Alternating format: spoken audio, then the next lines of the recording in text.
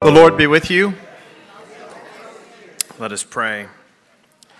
Blessed Lord, who has caused all holy scriptures to be written for our learning, grant that we may in such wise hear them, read, mark, learn, and inwardly digest them, that by patience and comfort of thy holy word we may embrace and ever hold fast the blessed hope of everlasting life, which thou hast given us in our Savior Jesus Christ, who liveth and reigneth with thee in the Holy Spirit, one God, forever and ever.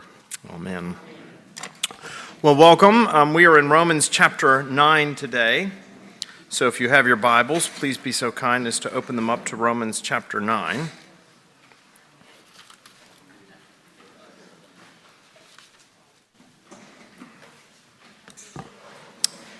And we come to verse 5 today, which is the culmination of everything that Paul had been saying at the beginning of this chapter about the anguish that he has for his own people, the Jews, and for the great benefits that they have received. Paul mentioned a number of things that were unique to the Israelites. He said to them belong the adoption, the glory, the covenants, the giving of the law, the worship, the promises. To them belong the patriarchs, and from their race according to the flesh, and this is the topper of them all, is the Christ. Now, you understand that that word Christ is a title, it is not a name. It is a word that means anointed one.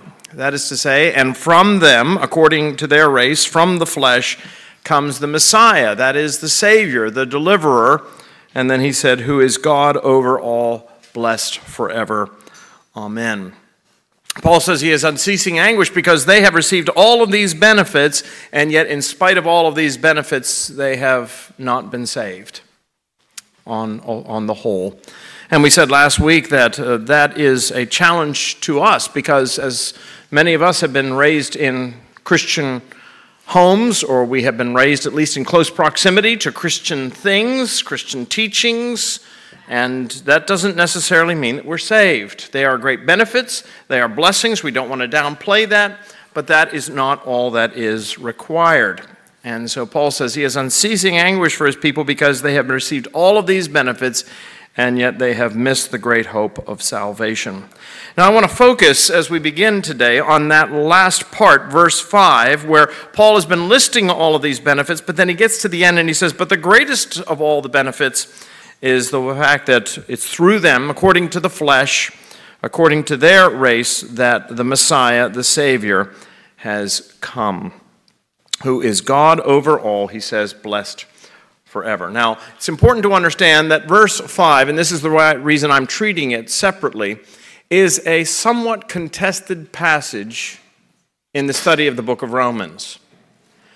And part of the reason for that is that there are some scholars who say that this is not Paul referring to Jesus Christ as God over all. The way you read the text, it says that according to their flesh is the Christ who is God over all, blessed forever. Now, if that's the proper way to read the text, what this is an extraordinary claim on the part of the Apostle Paul that Jesus Christ, the Messiah, now he doesn't use the word Jesus, but of course that's what he's referring to. Jesus is the Christ. That's what this whole letter is all about. What he is saying is that Jesus is God over all. And there are some who have argued that that is not the way that the Apostle Paul customarily speaks about Jesus. And furthermore, it is not the way many of the New Testament writers customarily speak about Jesus, as being equal with God, necessarily. Most of the time they would argue that in the New Testament, what you discover is that Jesus is referred to as the Son of God, but rarely is he equated with God. And so they would argue that given that fact, given the fact that that's the way the New Testament writers customarily speak, and given the fact the way that the Apostle Paul customarily speaks that way, this text really ought to be interpreted differently. And here's something else. They point out the fact that in the original manuscripts, there is no punctuation. And that is true in Hebrew and Greek. Most of the time there is almost no punctuation, at least in Koine Greek, that is ancient Greek, that was the common Greek spoken of the day, or in Hebrew. In order to translate these texts into English, you have to add the punctuation. And you could just imagine if you change a punctuation mark, you can actually change the meaning of the text itself. So, for example, in the Revised Standard Version of the Bible, not the English Standard Version out of which I am reading, but out of the Revised Standard Version of the Bible. Does anybody else out there reading out of the RSV by any chance?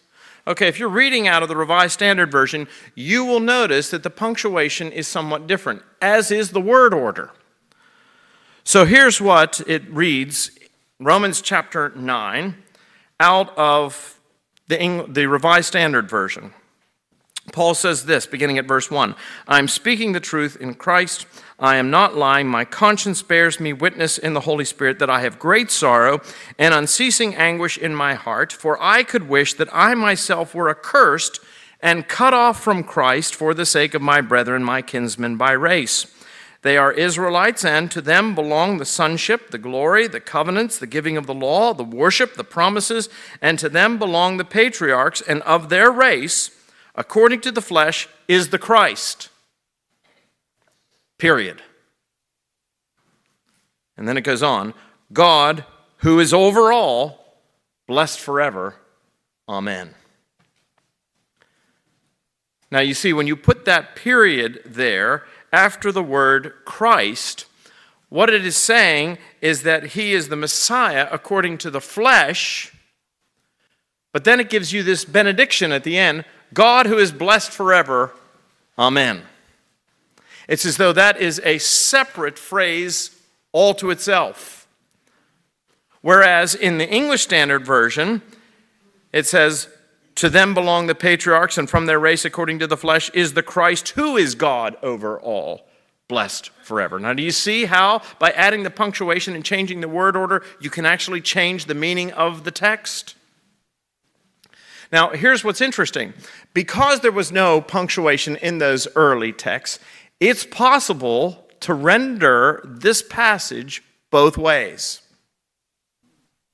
If you render it the way I read it to begin with, this is a tremendous claim. This is Paul declaring Jesus Christ to be equal with God. If you render it the other way, what you're basically saying is that Jesus is the Messiah, but Paul is not necessarily equating him with God. And the argument is that because in those ancient days, the early writers rarely equated Jesus with God.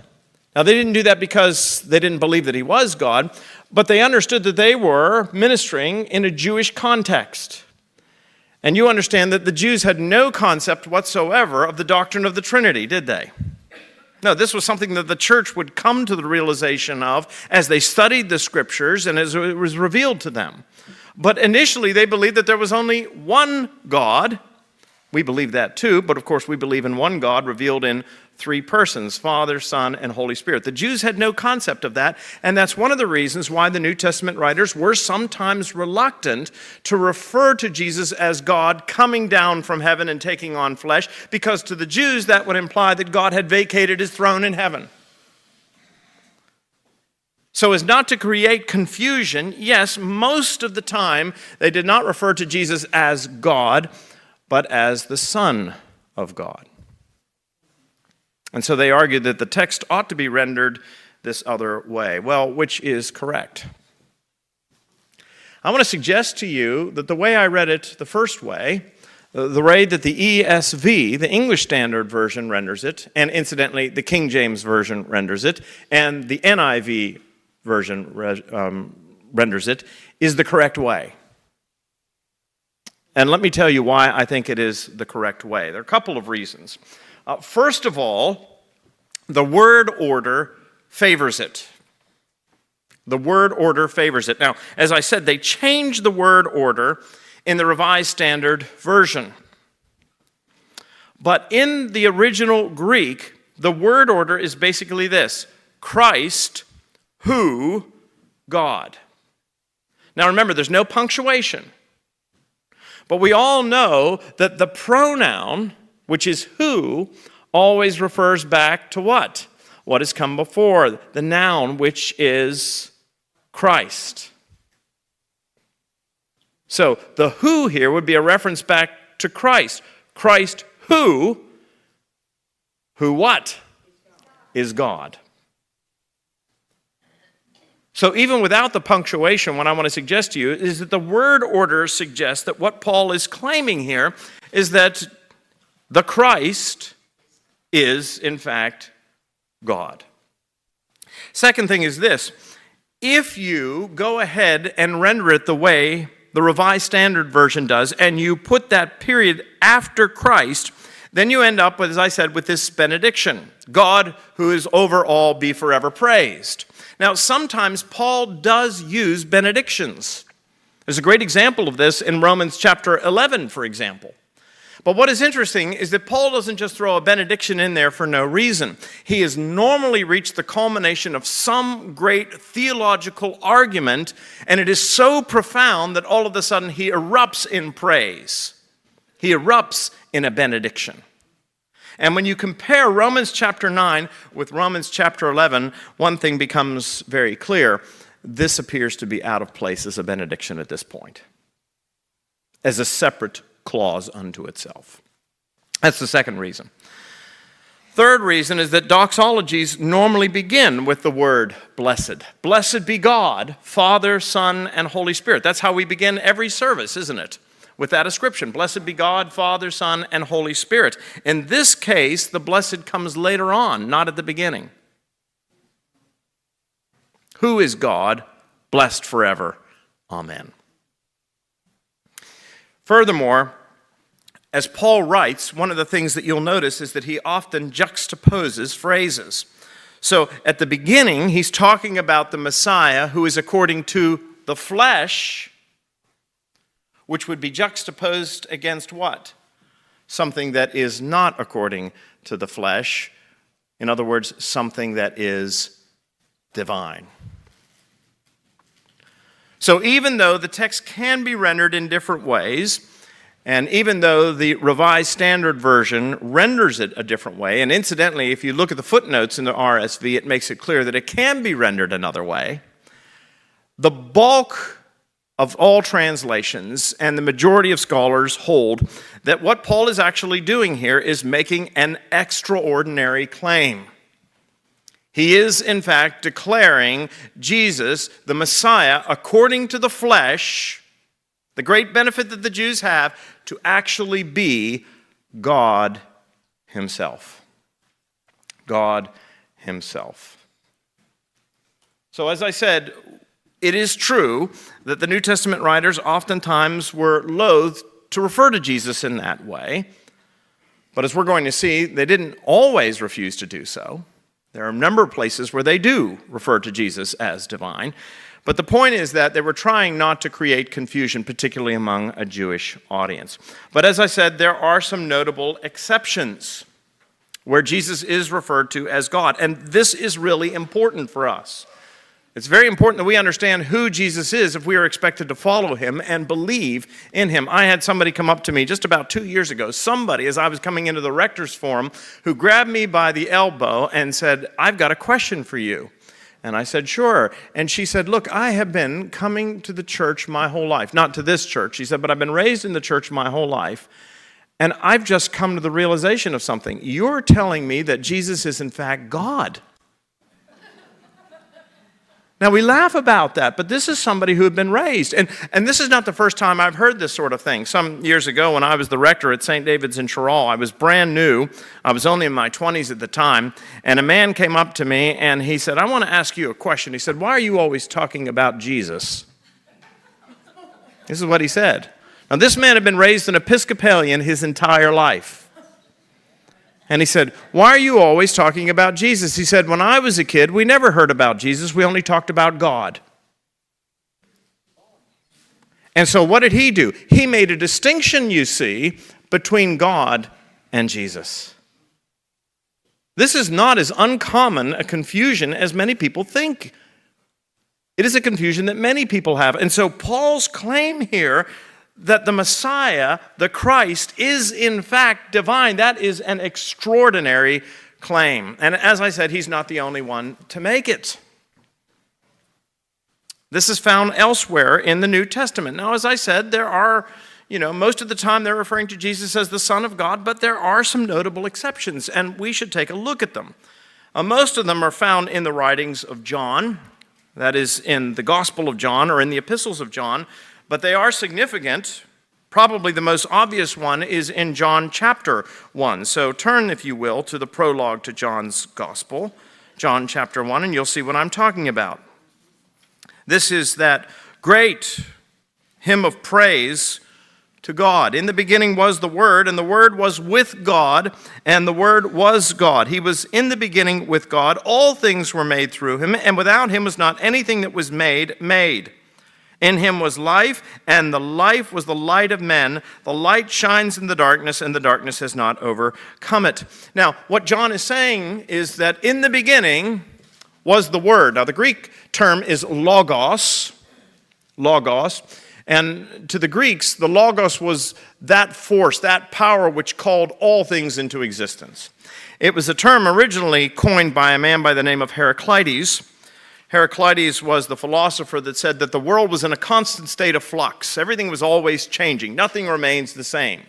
He said if you step into a river, for example, as the river's flowing by and you step back out of the river, it's not the same river. It's been changed. And one of his disciples asked, well, if the world was in a constant state of change, a constant state of flux, nothing remains the same, then why does there appear to be order as opposed to chaos in the universe? I mean, there may be change, things may be constantly moving, but there has to be something that is governing that change. What is that? And Heraclitus answered, there is a logos, there is a word. Now, what John does here at the beginning of his gospel is he takes that Greek philosophical idea of this word, it's almost like Star Wars theology, the force which holds all things together. What he says is what the Greeks call the logos is in fact God. In the beginning was the Word, and the Word was with God, and the Word was God. Now, so far, so good. Even a Greek philosopher might say, well, okay, I'm willing to buy that. But then you go to verse 14, and he says the most extraordinary thing. He says, and the Word became flesh and dwelt among us. And we have seen his glory as of the only Son from the Father, full of grace and truth. So, in the beginning was the Word was with God, the Word was God.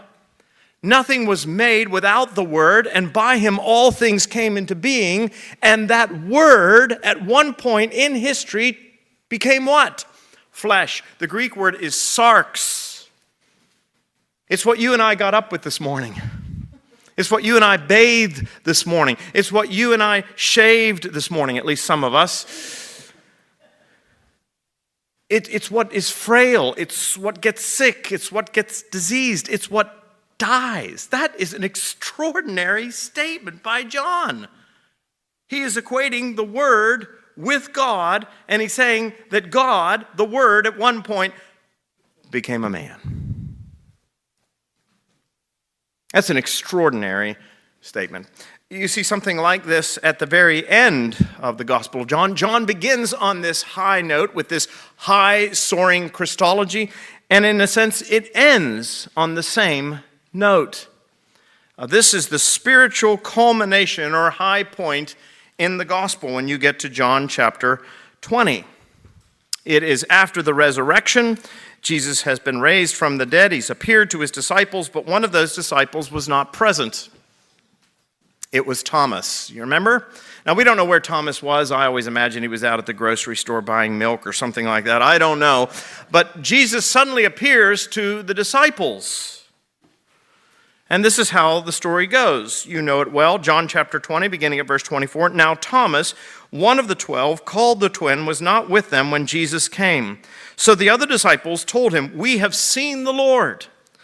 But he said to them, "Unless I see in his hands the mark of the nails, and place my finger into the mark of the nails, and place my hand into his side, I will never believe." 8 days later, his disciples were inside again, and Thomas was with them. Although the doors were locked, Jesus came and stood among them and said, "Peace be with you." Then he said to Thomas, "Put your finger here and see my hands, and put out your hand and place it in my side. Do not disbelieve, but believe." And Thomas answered him, "My Lord and my God."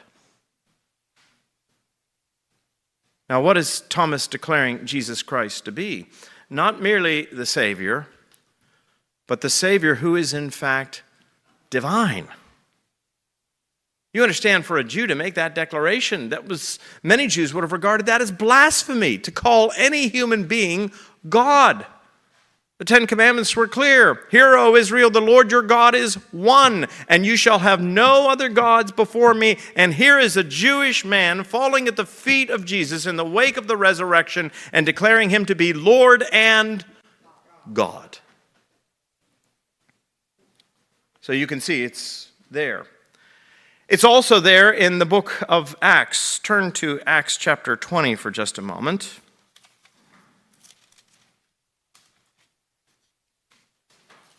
Acts chapter 20. And we're going to look in particular at verse 28.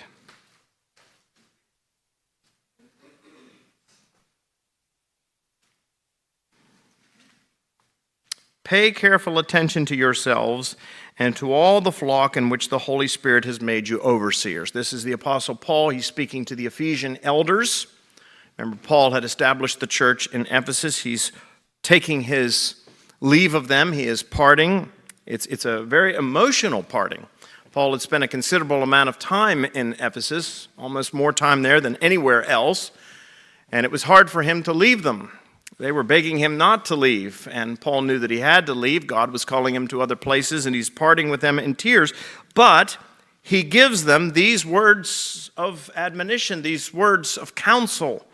He says, "Pay careful attention to yourselves and to all the flock in which the Holy Spirit has made you overseers, to care for the church of God, which he obtained with his own blood." Now, what does he say? Who obtained the church with his own blood? No, he says the church of God. It's the church of God whom he has obtained with his own blood. In other words, God has obtained the church by his own blood. Well, that can only be Jesus Christ, because it is only God in the flesh who is capable of offering himself as a sacrifice of redemption. So we have it there in the book of Acts. I'm just going to go through some of these others rather briefly.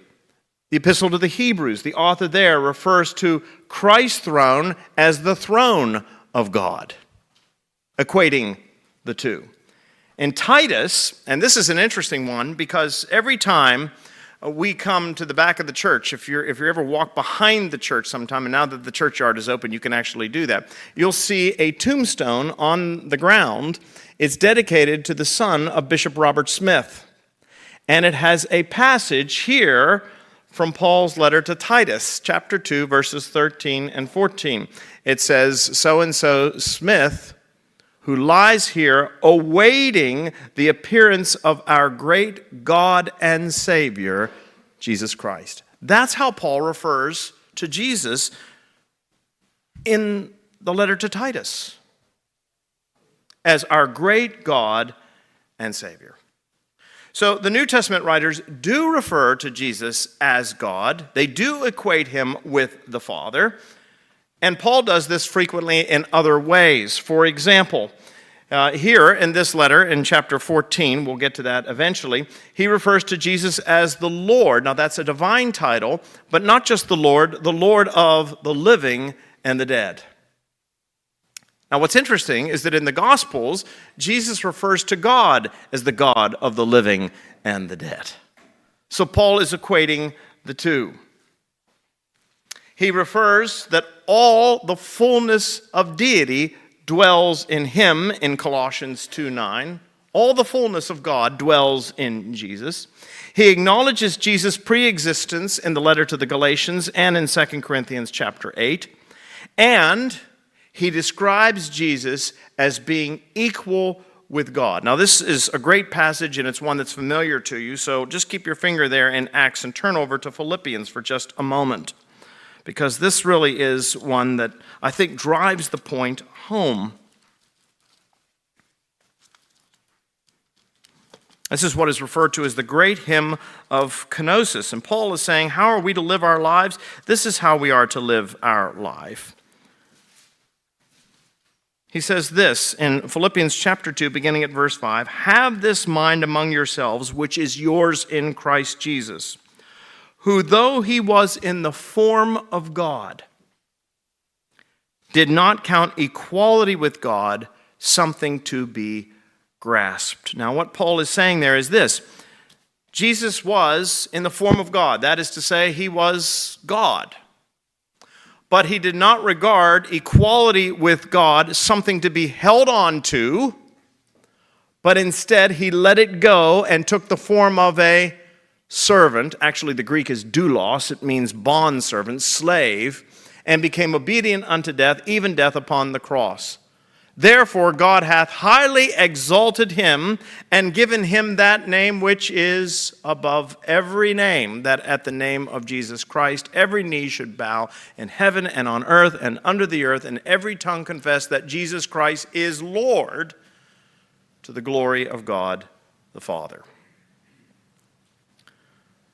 So while it is true when we turn back to Romans that it wasn't always the case that the New Testament writers referred to Jesus as being equal with the Father, they often preferred the title Son of God, that was to eliminate any confusion that people might have. But it is not fair to say that the New Testament writers never referred to Jesus as being equal with God, because they did, obviously, and not only did John do it, but Paul did it on numerous occasions. So, going back now to Romans chapter 9, verse 5, there are a number of important things that follow. First of all, what Paul is teaching us in no uncertain terms is that Jesus Christ is in fact God. That's the first thing we need to understand. He is referring to Jesus Christ as God. So the divinity of Jesus Christ is being proclaimed here. The one who is the Savior of the Jews, the one who is the Messiah, the one who is the long-promised, long-anticipated Redeemer, is in fact God Almighty, the creator of the heavens and the earth in the flesh. Now that's the second thing that is important. Jesus is not only the Messiah, and he is not only divine, he is also human. He has taken on human flesh. Paul is declaring here the great doctrine of the incarnation. And it is important too, because there was in the early church many people who believed that Jesus was divine, but who didn't believe that Jesus was fully human. Now, it's just the reverse in our culture. We have many people who are willing to acknowledge that there was an historical figure named Jesus who walked in the first century, who performed great feats, and who was crucified by the Romans. They may have doubt as to his resurrection, but they don't dispute the fact that there was such an historical figure. It's written up in all of the secular documents as well as the Christian documents. But in the early days, it was just the opposite. There were many people that believed that Jesus was divine. I mean, after all, the Romans and the Greeks believed in a whole pantheon of deities. So Jesus was just one among many. What they had a hard time believing was that Jesus actually took on human flesh. Because that didn't seem to make sense that God, the creator of the heavens and the earth, God who is spirit, could ever take on frail, fallen, human flesh. In fact, there was a whole school of thought within the Greek philosophy that said that the whole purpose of life was to escape the flesh, to escape the body, that the body doesn't really matter. What really matters is the spirit. When we die, it doesn't really matter what happens to the body. This is one of the reasons why the pagans, incidentally, used to burn their dead. And it's why for centuries the church resisted cremation. Not because they didn't think that God was capable of bringing the atoms back together again on the great day of resurrection. It's because they wanted to remind people that God does care about the body and that there will be a resurrection of the body and that God himself has taken on human flesh. Now, in those early days, there was a heresy that argued that Jesus was divine, but he was not truly human. He only appeared to be human. And the heresy was known as Docetism. It comes from the Greek word dokeo, which means to seem or to appear. Now, what's the problem with that? Well, the problem with that, of course, is that it means that when Jesus Christ was dying on the cross, he really didn't die, he only appeared to die. And he really didn't suffer, he only appeared to suffer.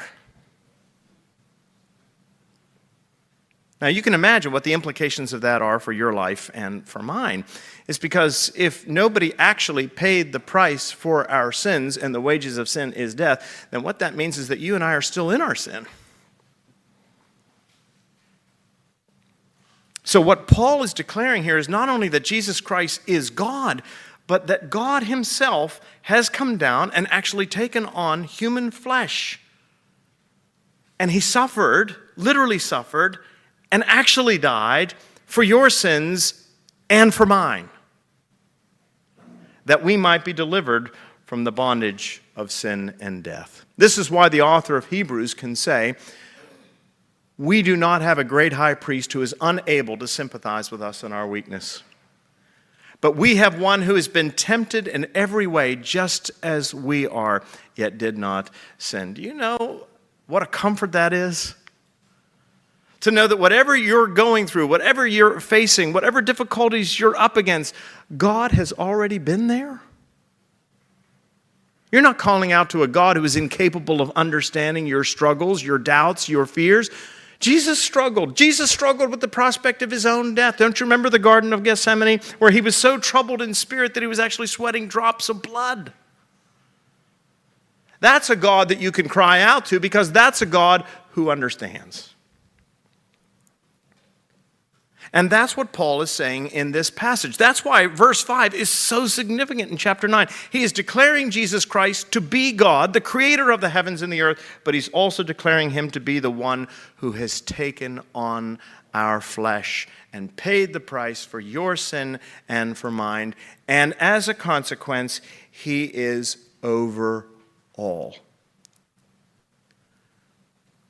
You do understand that if there is a God in the universe, it only stands to reason he is the most important thing.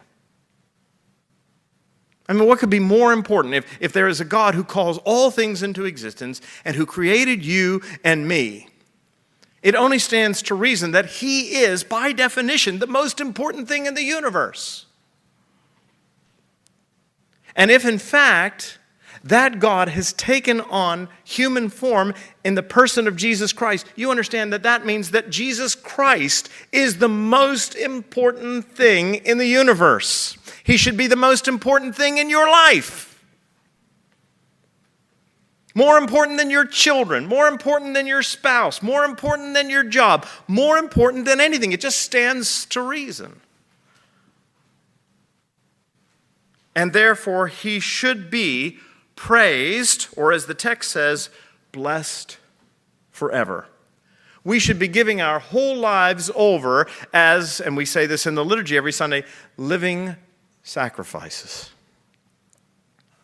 As offerings unto God. We say this, you know the words, and here we offer and present unto thee, O Lord, ourselves, our souls and bodies, to be a reasonable, holy, and living sacrifice unto thee. That's what Paul is saying in Romans chapter 9 in that one verse. Is that God Almighty, creator of the heavens and the earth, the one by whom all things were made, at one point in history took on human flesh in the person of Jesus Christ and paid the price for your sin and mine, and has been exalted to the highest place, so that at the name of Jesus every knee should bow, every tongue confess that he is Lord, to the glory of God the Father. And this helps us to understand why Paul says he has unceasing anguish for his own people. They have all of these benefits, but this is the greatest benefit of all. God has walked among them. They have seen his glory. And yet they have refused to believe. Unceasing anguish. But he goes on to say this, the very next verse. But it is not as though, for not all who are descended from Israel belong to Israel. For not all who are descended from Israel belong to Israel. And not all the children of Abraham, because they are his offspring of the flesh, are the true children of Abraham. One of the challenges that the early Christians faced, particularly the apostles, Peter and Andrew, James, John, and of course Paul and Barnabas and others, is that when they began to preach the message of the gospel, when they began to preach that Jesus was the Messiah, and not just some sort of political or military Messiah, you understand that that's what the Jews basically believed the Messiah was going to be. He was going to be some sort of political or military figure who was going to come and deliver the nation and reestablish the glory days of David and Solomon. You know, we still think that way today. That's why we get so excited every time there's an election cycle. Oh, we're going to take back the country. We're going to win. Whether you're a Democrat or you're a Republican, that's what we think. I'm reminded of what Chuck Colson once said. Chuck Colson was speaking at the National Prayer Breakfast. This was some years ago. He was speaking on that occasion, and the President of the United States was supposed to be there, but the President was late. And so they didn't know if the president had been held up or there'd been some national crisis or anything. So they started the prayer breakfast without the president. Then, of course, when the president arrived, there was this huge kerfuffle out there in the vestibule and so forth. You know how it is. And all of a sudden, the president arrives, and no president arrives quietly.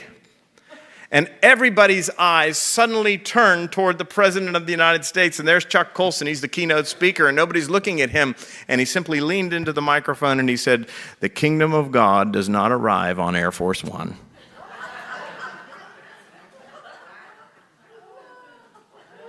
But that's what we think, isn't it? That's what we think. Oh, when the president comes, whoever he is, he's going to change everything. He's going to save the culture. He's going to bring the country back to greatness.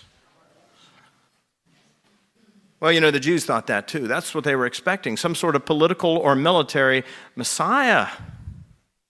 That's what they were hoping for. But Paul says that's not the kind of Messiah Jesus came to be. And so the result was that many of the people rejected Jesus. And this was troublesome to the early apostles because obviously the promises that Paul is talking about here in Romans chapter 9, all of the advantages, all of the benefits were for whom? For the Jews. They had received all of these benefits. They had received the covenants. They had received the promises. And it appears as though the promises are not being kept because the people, by and large, are rejecting the Christ. They have rejected Jesus. Indeed, they crucified him. So, Paul, how do you answer that? Well, Paul's response to that is what we see in this verse. He said, "But it is not as though the word of God has failed. For not all who are descended from Israel actually belong to Israel. And not all are children of Abraham because they are his offspring. But through Isaac shall your offspring be named." This means that it is not the children of the flesh who are the children of God, but the children of the promise are counted as his offspring. Paul makes a distinction between ethnic Israel and what he calls the true Israel. Let me repeat that. Paul makes a distinction between what he calls ethnic Israel and the true Israel. As I said, there was a disappointing response on the part of the Jews in those early days. Let me give you a very vivid example of this. Turn to the book of Acts. It's the book that immediately precedes Romans, to chapter 13. If you've been with me for any length of time, you know that I regard Acts chapter 13 as one of the most significant chapters in the New Testament. It's significant because of what it stands for in the life of the early church. This was the beginning of the missionary era. Up to this point, the Christians shared their faith, but in a very passive or reactive way.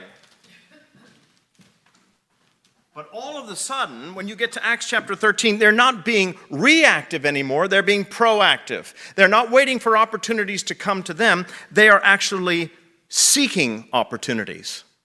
Acts chapter 13 tells the story of Paul and Barnabas being sent out by the church in Antioch to preach the gospel. That was the beginning of the first of Paul's missionary journeys. And you and I are sitting here today because of those missionary journeys. That's why Acts chapter 13 is so significant. Now, when they started off on those missionary journeys, they traveled from Antioch. We're going to come back to the church in Antioch because it's a very significant church. They started off at the church in Antioch. These two apostles, Paul and Barnabas, they went down the coast to a place called Seleucia, which was a port city along the coast. And then they took a boat over to the Isle of Cyprus. And they preached on the Isle of Cyprus, and they faced opposition. They left Cyprus, they went back up to the continent to a place called Pisidian Antioch. And that's where we're going to pick up the story here. It's in Pisidian Antioch.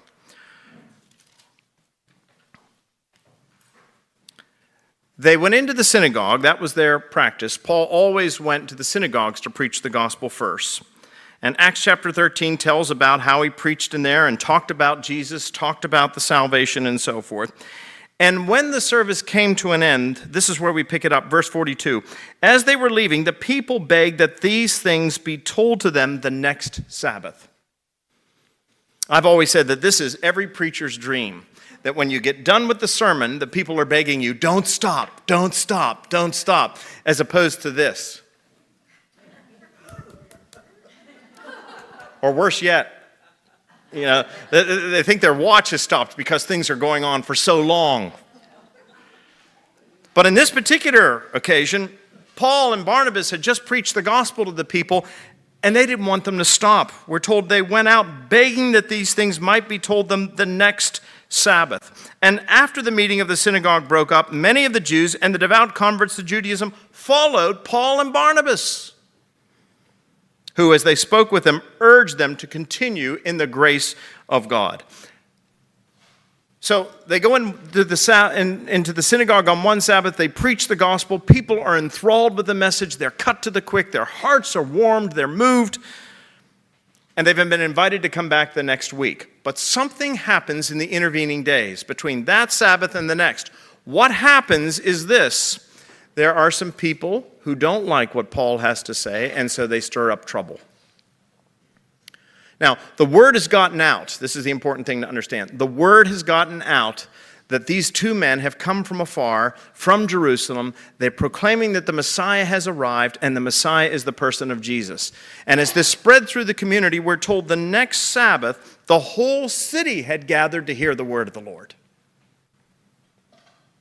The whole city had gathered to hear the word of the Lord. It would be like we preach week in and week out, and we get a moderate response, and then all of a sudden we bring in some preacher from off, some guest preacher, and he preaches, and it was just so fantastic. They said, you got to have him back next week. And he says, I can come back next week, and the next thing you know, the whole church is filled. That's very hard on the rector. That's really hard on the guys that are here week in and week out. Well, that's what happened on this occasion. I'll tell you who it's also hard on. It's hard on the people who come week in and week out, and they have their normal pew to sit in. And then they come back the next week, and guess what? Somebody's in my pew. Where did these people come from? Who are these folks? Well, that's exactly what happened here. This is no exaggeration. If you take a look at verse 44, the next Sabbath, almost the whole city gathered to hear the word of the Lord. But when the Jews saw the crowds, They were filled with jealousy and began to contradict what was spoken by Paul, reviling him. And Paul and Barnabas spoke out boldly, saying, "It was necessary that the word of God be spoken first to you. But since you thrust it aside and judge yourselves unworthy of eternal life, behold, we are turning to the Gentiles."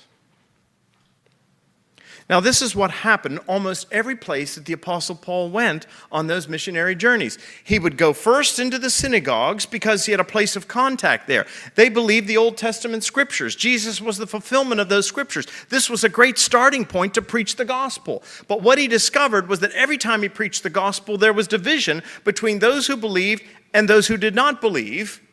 And on the part of those who did not believe, they stirred up trouble, persecution, and drove Paul out of that place. And so Paul found that he had much more success among the Gentiles than he did among his own people, the Jews.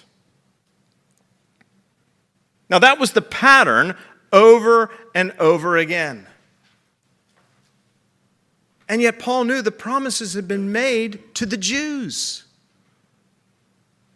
So has God failed in his promises? Paul's own experience would indicate that. But Paul's response to that accusation is that no, that's not the case, because not all who claim to be the children of Abraham are in fact the true children of Abraham. Just because they claim to be Israelites doesn't mean that they are the true Israelites. Paul makes that distinction. Now, somebody might say that sounds like an argument from desperation. That sounds like Paul just didn't have great success, and so now he's got to sort of justify the fact that the Jews have not accepted, that his message has not been accepted by the people. What I want to suggest to you is that this is not merely an argument from desperation. Actually, this had always been the case. Paul knew this was the case in the Old Testament. You know that following the death of King David and the death of Solomon, there was a division in Israel between the northern kingdom and the southern kingdom. The northern kingdom became very progressive. The southern kingdom, at least for a time, remained loyal. But as the centuries went by, one of the things you begin to notice is that even the kings in the southern kingdom became wicked and evil. And the result is that God brought down judgment on his people. He brought down judgment on the northern kingdom around the year 721 BC, when Israel was destroyed by the Assyrians. That's the northern kingdom. And then, sometime later, there was the destruction of the southern kingdom of Judah by the Babylonians, and they were carried off into captivity. There were so few people actually believing in God and following the commandments that God brought judgment upon his people, and they were carried away into Assyria, carried away into Babylon, and their land was taken over by others. Which just goes to show us that way back in the Old Testament, there were many people who were Jews ethnically, but they were not following God. That's why the judgment had come upon them. And the same thing was true, incidentally, in the time of Christ. There were many people who claimed to be Jews, but when the Messiah finally arrived, they missed it completely. I mean, when you look at all of the scriptures that are fulfilled in the birth of Jesus Christ, it's astonishing. You know, Paul, writing to the Galatians, said, "At just the right time, God sent forth his Son, born of a woman, born under the law, to redeem those under the law." At just the right time. I want you to think about that for a minute. I love that expression, at just the right time. You know, people said, why did God send his Son in the first century? Why wouldn't he send him in the 21st century? Let me tell you why it was the ideal time for the Savior of the world to arrive. There were a number of factors. First of all, in the first century, it was a period of relative peace. The first time there was relative peace in all the world.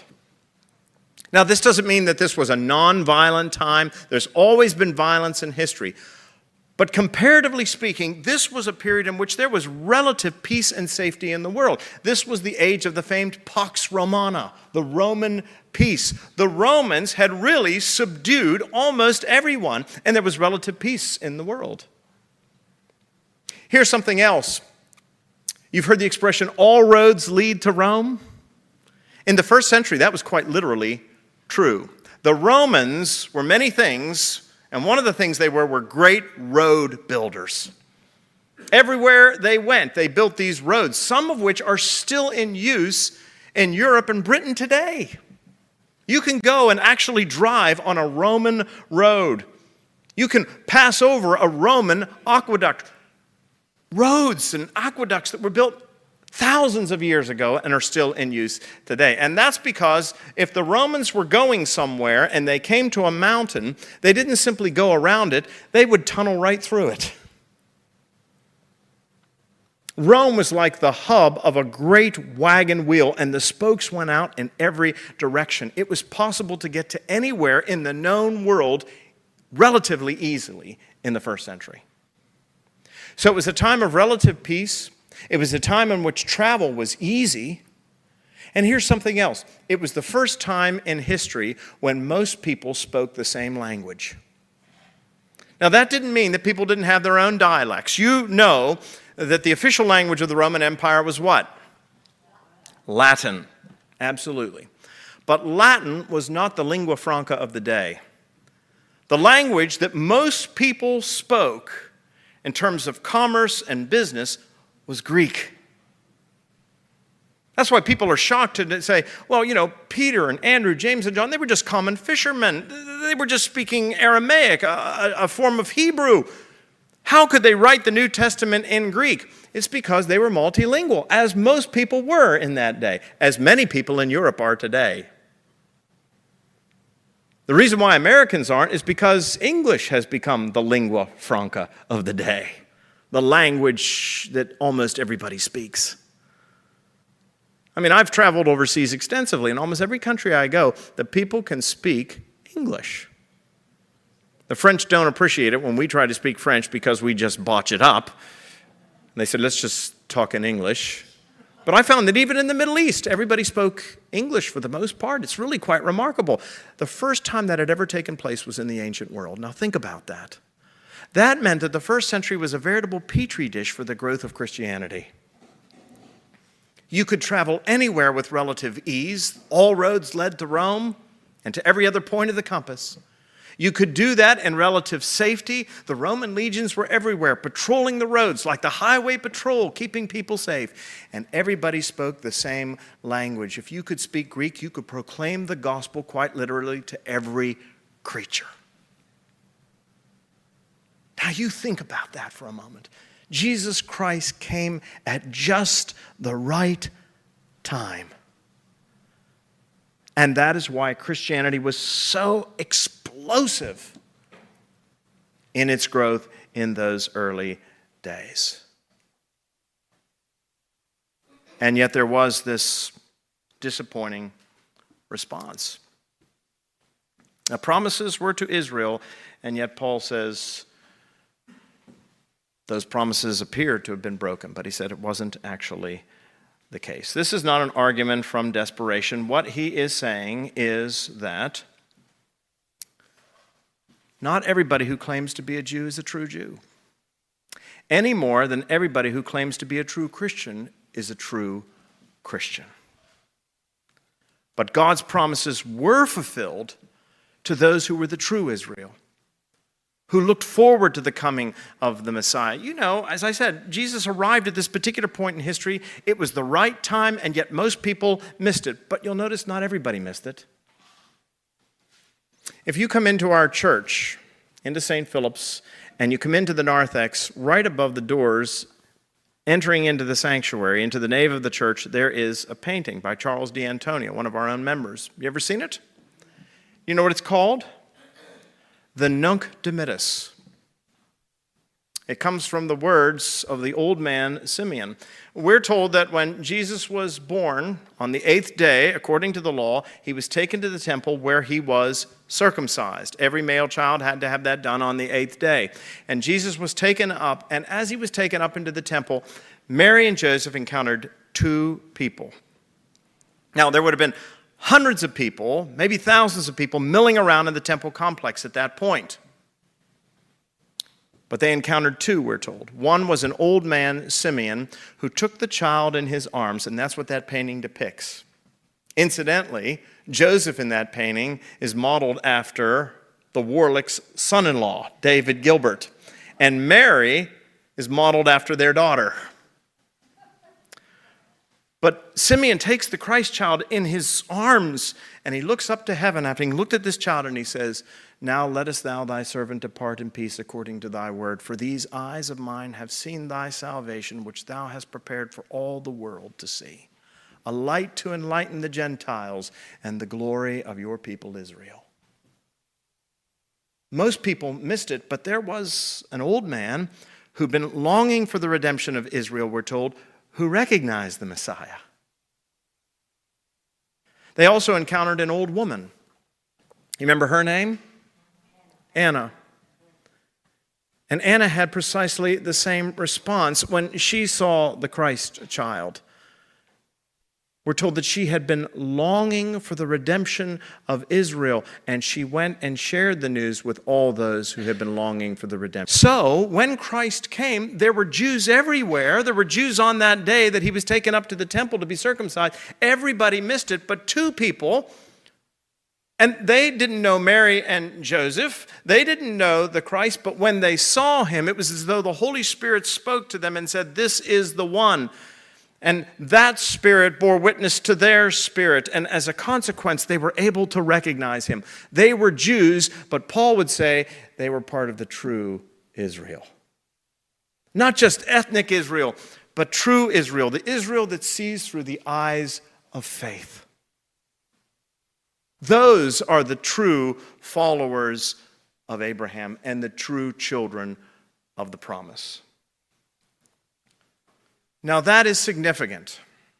And I don't know how much time we're going to be able to have today to get through the rest of this, but let me just try to do it as quickly as possible.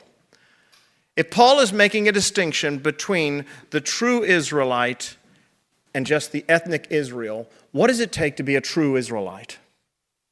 What does it take to be an Anna or a Simeon? What is he saying here? Well, what he is saying is that all of these other things that he mentions, all of these other benefits that the Jews had, he says they have adoption, they have glory, they have covenants, they have the giving of the law, they have the worship, they have the promises, they have the patriarchs. From them has come God in the flesh, the Savior of the world, and yet he says they have not been saved, they have not believed. And you say, well, if these things are not sufficient, what is sufficient to be a true Israelite? Only one thing. It is to believe on the one God has sent. To be a true Israelite is not just to be one ethnically, it is to be one of faith. It is to be a descendant of Abraham by belief in the promise. Now, Paul has already made this argument. You may recall back in Romans chapter 4.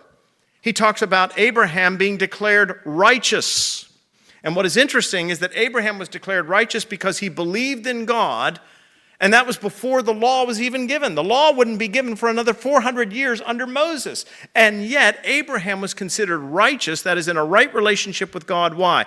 Because he believed in the promises of God, the promises that find their fulfillment in whom? In Jesus. So to be a true Israelite is not simply to have all of these things, as wonderful as they are, but to believe in the one in whom all these things find their fulfillment. Now that is significant because the same distinction that Paul makes between ethnic Israel and true Israel can also be made between those who are Christians in name only and Christians who are truly the followers of Jesus Christ. Do you understand that? That if Paul says there's a distinction between those who are just Jews ethnically, that is according to the flesh, and Jews who are truly the followers of God, children of the promise, then the same thing is true of those who claim to be Christians in name only and are not truly the followers of Jesus Christ. There are few terms that have been more debased in our culture than the term Christian. You ask many people and they'll say, oh, they are Christians. If you ask them on a form to write out what their religious preference is, they'll put down Christian. That doesn't mean they've been in church in the last 40 years. But they regard themselves as Christian. This is particularly true in places that are referred to as Christian nations. If you ask most British citizens, what are you? Are you a Christian? Are you a Muslim? What is your religious preference? Most of them will write down Christian. Why? Because they're nominally members of the Church of England. If you've been born there in the parish, then technically you are a member of the Church of England, even if you've never stepped foot inside the parish church. What does it mean to be a Christian? A true Christian. Not just a Christian in name only. I think I pointed out last week or 2 weeks ago that the motto of the German Wehrmacht, the German army during World War II, was God for us. And yet look what Germany was doing to the Jews in the 1930s. They claimed to be followers of God, but were they truly the followers of God? You see, you can claim to be something, but it doesn't make it so. That's what Paul is saying here. It's not as though the promises of God have failed. It's just that there is a distinction between the true Israel and ethnic Israel. And there is a distinction, my friends, between true Christians and those who are Christians in name only. What does that word Christian mean?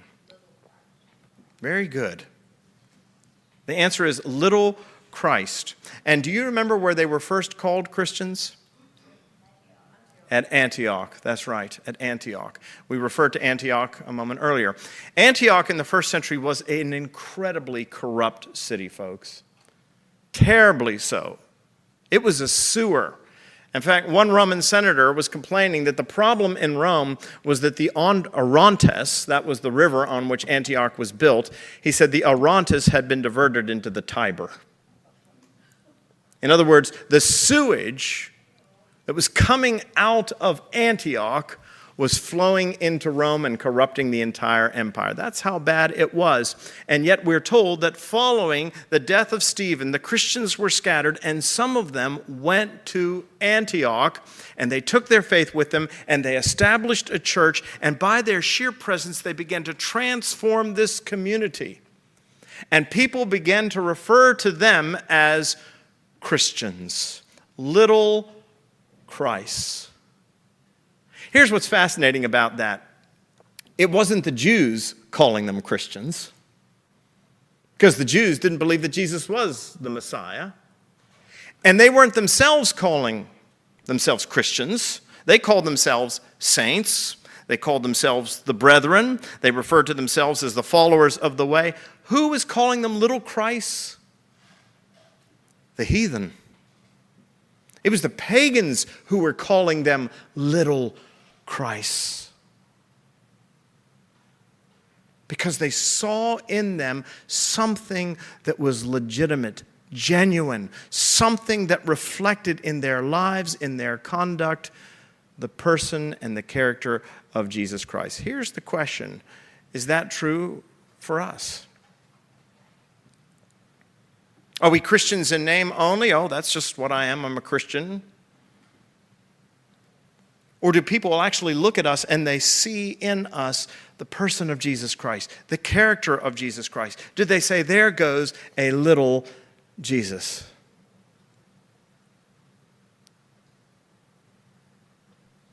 Because Paul says that what was true for the Israelites is also true for us.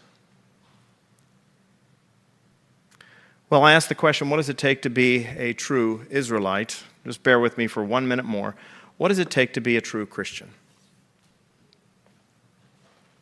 Not just a Christian in name only, but a true Christian. Let me suggest to you 4 things, just very briefly. First of all, to be a Christian means to believe in Christ. And perhaps a better way to put that is to believe on Christ. Not simply to believe that Jesus exists, or even to believe that he is the Son of God. True faith contains 3 elements. It contains, these are the Latin terms, notitia, assensus, and fiducia. Notitia means content. You believe that Jesus is who he claimed to be. You just don't believe anything. But even if you believe that Jesus is the Son of God, even if you can stand up in church on Sunday and say the creed without crossing your fingers, you do understand that that's not enough. You have to not only know what is being taught, but you agree with it. That's the assensus. You know that the church teaches that Jesus is the Savior, the Son of God, God in the flesh, come to be our Redeemer. And you not only know that, but you agree with it.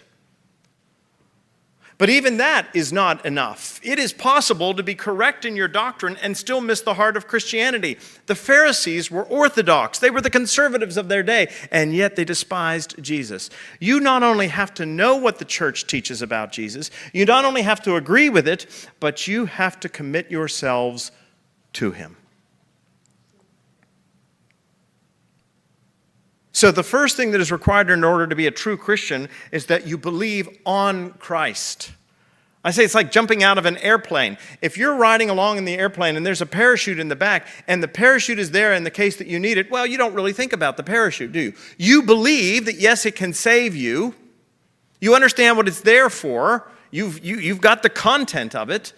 You agree that in a time of crisis, yes, it's something that you want to put on.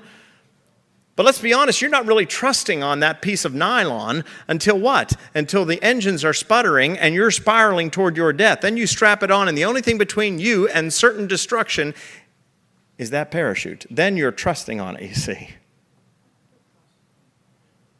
So to be a true Christian means to believe on Christ. Here's the second thing. It means to follow Christ. Jesus says, if you love me, you will keep my commandments. A person cannot say that they love Jesus if they are living their life that is contrary to Jesus. So to be a true Christian means to believe in Christ. It is to follow Christ. It is to witness to Christ. Jesus' last words to his disciples were what? Go ye into all the world and preach the gospel. Now, some of you may be thinking to yourself, well, I'm not really comfortable with that. I'm an introvert as opposed to an extrovert. Okay. St. Francis once said to his followers, go ye into all the world and preach the gospel and use words if necessary. Live your life the way Christ lived his life, and people will ask you, why is it that you are different from everybody else? Then you'll have the opportunity to simply share the good news of Jesus Christ with them. But a true follower of Jesus Christ does that. It's interesting to note that when the Apostle Paul was converted in Acts chapter 9, we're told that he didn't know much about Jesus. He just met Jesus. He'd been working against Jesus, persecuting the church. And yet we're told that after his conversion on the road to Damascus, immediately Paul began to preach that Jesus was the Christ. Immediately. Because he'd been born again. You've heard me say this before. What's the first thing the doctor listens for when a child is born? A cry. Why? Because the cry is the evidence of new life. If a person has really been transformed in Jesus Christ, they want to share that good news with others. They're seizing the opportunities as they present themselves. Here's the fourth thing that is required: that you learn about Jesus Christ. You want to learn more about him. You want to learn more of him. You cannot get enough of Jesus Christ. We're told in Acts chapter 2, they devoted themselves to the apostles' teaching, to the breaking of bread, to fellowship, and to the prayers. They devoted themselves to the Word of God. How often do you open your Bible? Twice a week? On Thursdays when the rector teaches his Bible study on Romans? On Sunday when the rector's forum and he gives you the guilt trip about the fact that you're not bringing your Bibles to church? Is that when you open your Bibles? Are we reading, marking, learning, inwardly digesting the Word of God day in and day out? That's a sign, you see, that you are truly a follower of Jesus Christ. What Paul wants us to do here in Romans chapter 9 is to examine ourselves. Don't assume that you're a Christian, Paul says, any more than a Jew could assume that they were Jews just because they were of the flesh. The true Israel were those who had accepted the promise, the Messiah, and the true Christian is the one who likewise follows Jesus Christ even unto their life's end. I'll leave you with this. Every Ash Wednesday at the beginning of Lent, we offer what is known as the invitation to a Holy Lent. And here's what we say. Dear people of God, the first Christians observed with great devotion the days of our Lord's passion and resurrection. And it became the custom of the church to prepare for them by a season of penitence and fasting. This season of Lent provided a time in which the converts to the faith were prepared for holy baptism. It was also a time when those who, because of notorious sins, had been separated from the body of the faithful were reconciled by penitence and forgiveness and restored to the fellowship of the church. Thereby, the whole congregation was put in mind of the message of pardon and absolution set forth in the gospel of our Savior and the need which all Christians continually have to renew their repentance and faith. That's a critical phrase. The need which all Christians have to continually repent. You repent once and you keep doing it. It's a daily thing. And we renew our faith. I invite you, therefore, in the name of the church, to the observance of a holy Lent by self-examination and repentance, by prayer, fasting, and self-denial, and by reading and meditating on God's holy word. Well, that's my invitation to you today. Examine yourself. God has come in the flesh among us, my friends, the Savior of the world. Jesus is no mere man. He is, in fact, the King of glory. God of God, light of light, very God of very God, begotten, not made. And it's not enough to just give lip service to that. You have to really believe in him. You have to really follow him daily. You have to bear witness to him. And you have to learn from him. It's not as though the promises of God have failed. It's always been this way. There are those who are the true Israel and those who are ethnic Israel. There are those who are Christians in truth. There are Christians who are those in name only. Which one are you? Let's pray. Father, we thank you for Paul's words here in Romans. Just these two verses, there is such a challenge to us. There are so many things that we need to really take a look at in our own lives. We should never presume that we are Christians. We need to examine ourselves and ask if we are really following. When people look at our lives, do they see in us the character, the person of Jesus Christ? Grant us the willingness to see ourselves as we really are. And if we are falling short of the mark, to repent and seek your forgiveness and grace, to renew our faith in you, and to follow you always, even into the end of our days. For we ask it in Jesus' name. Amen. Thank you.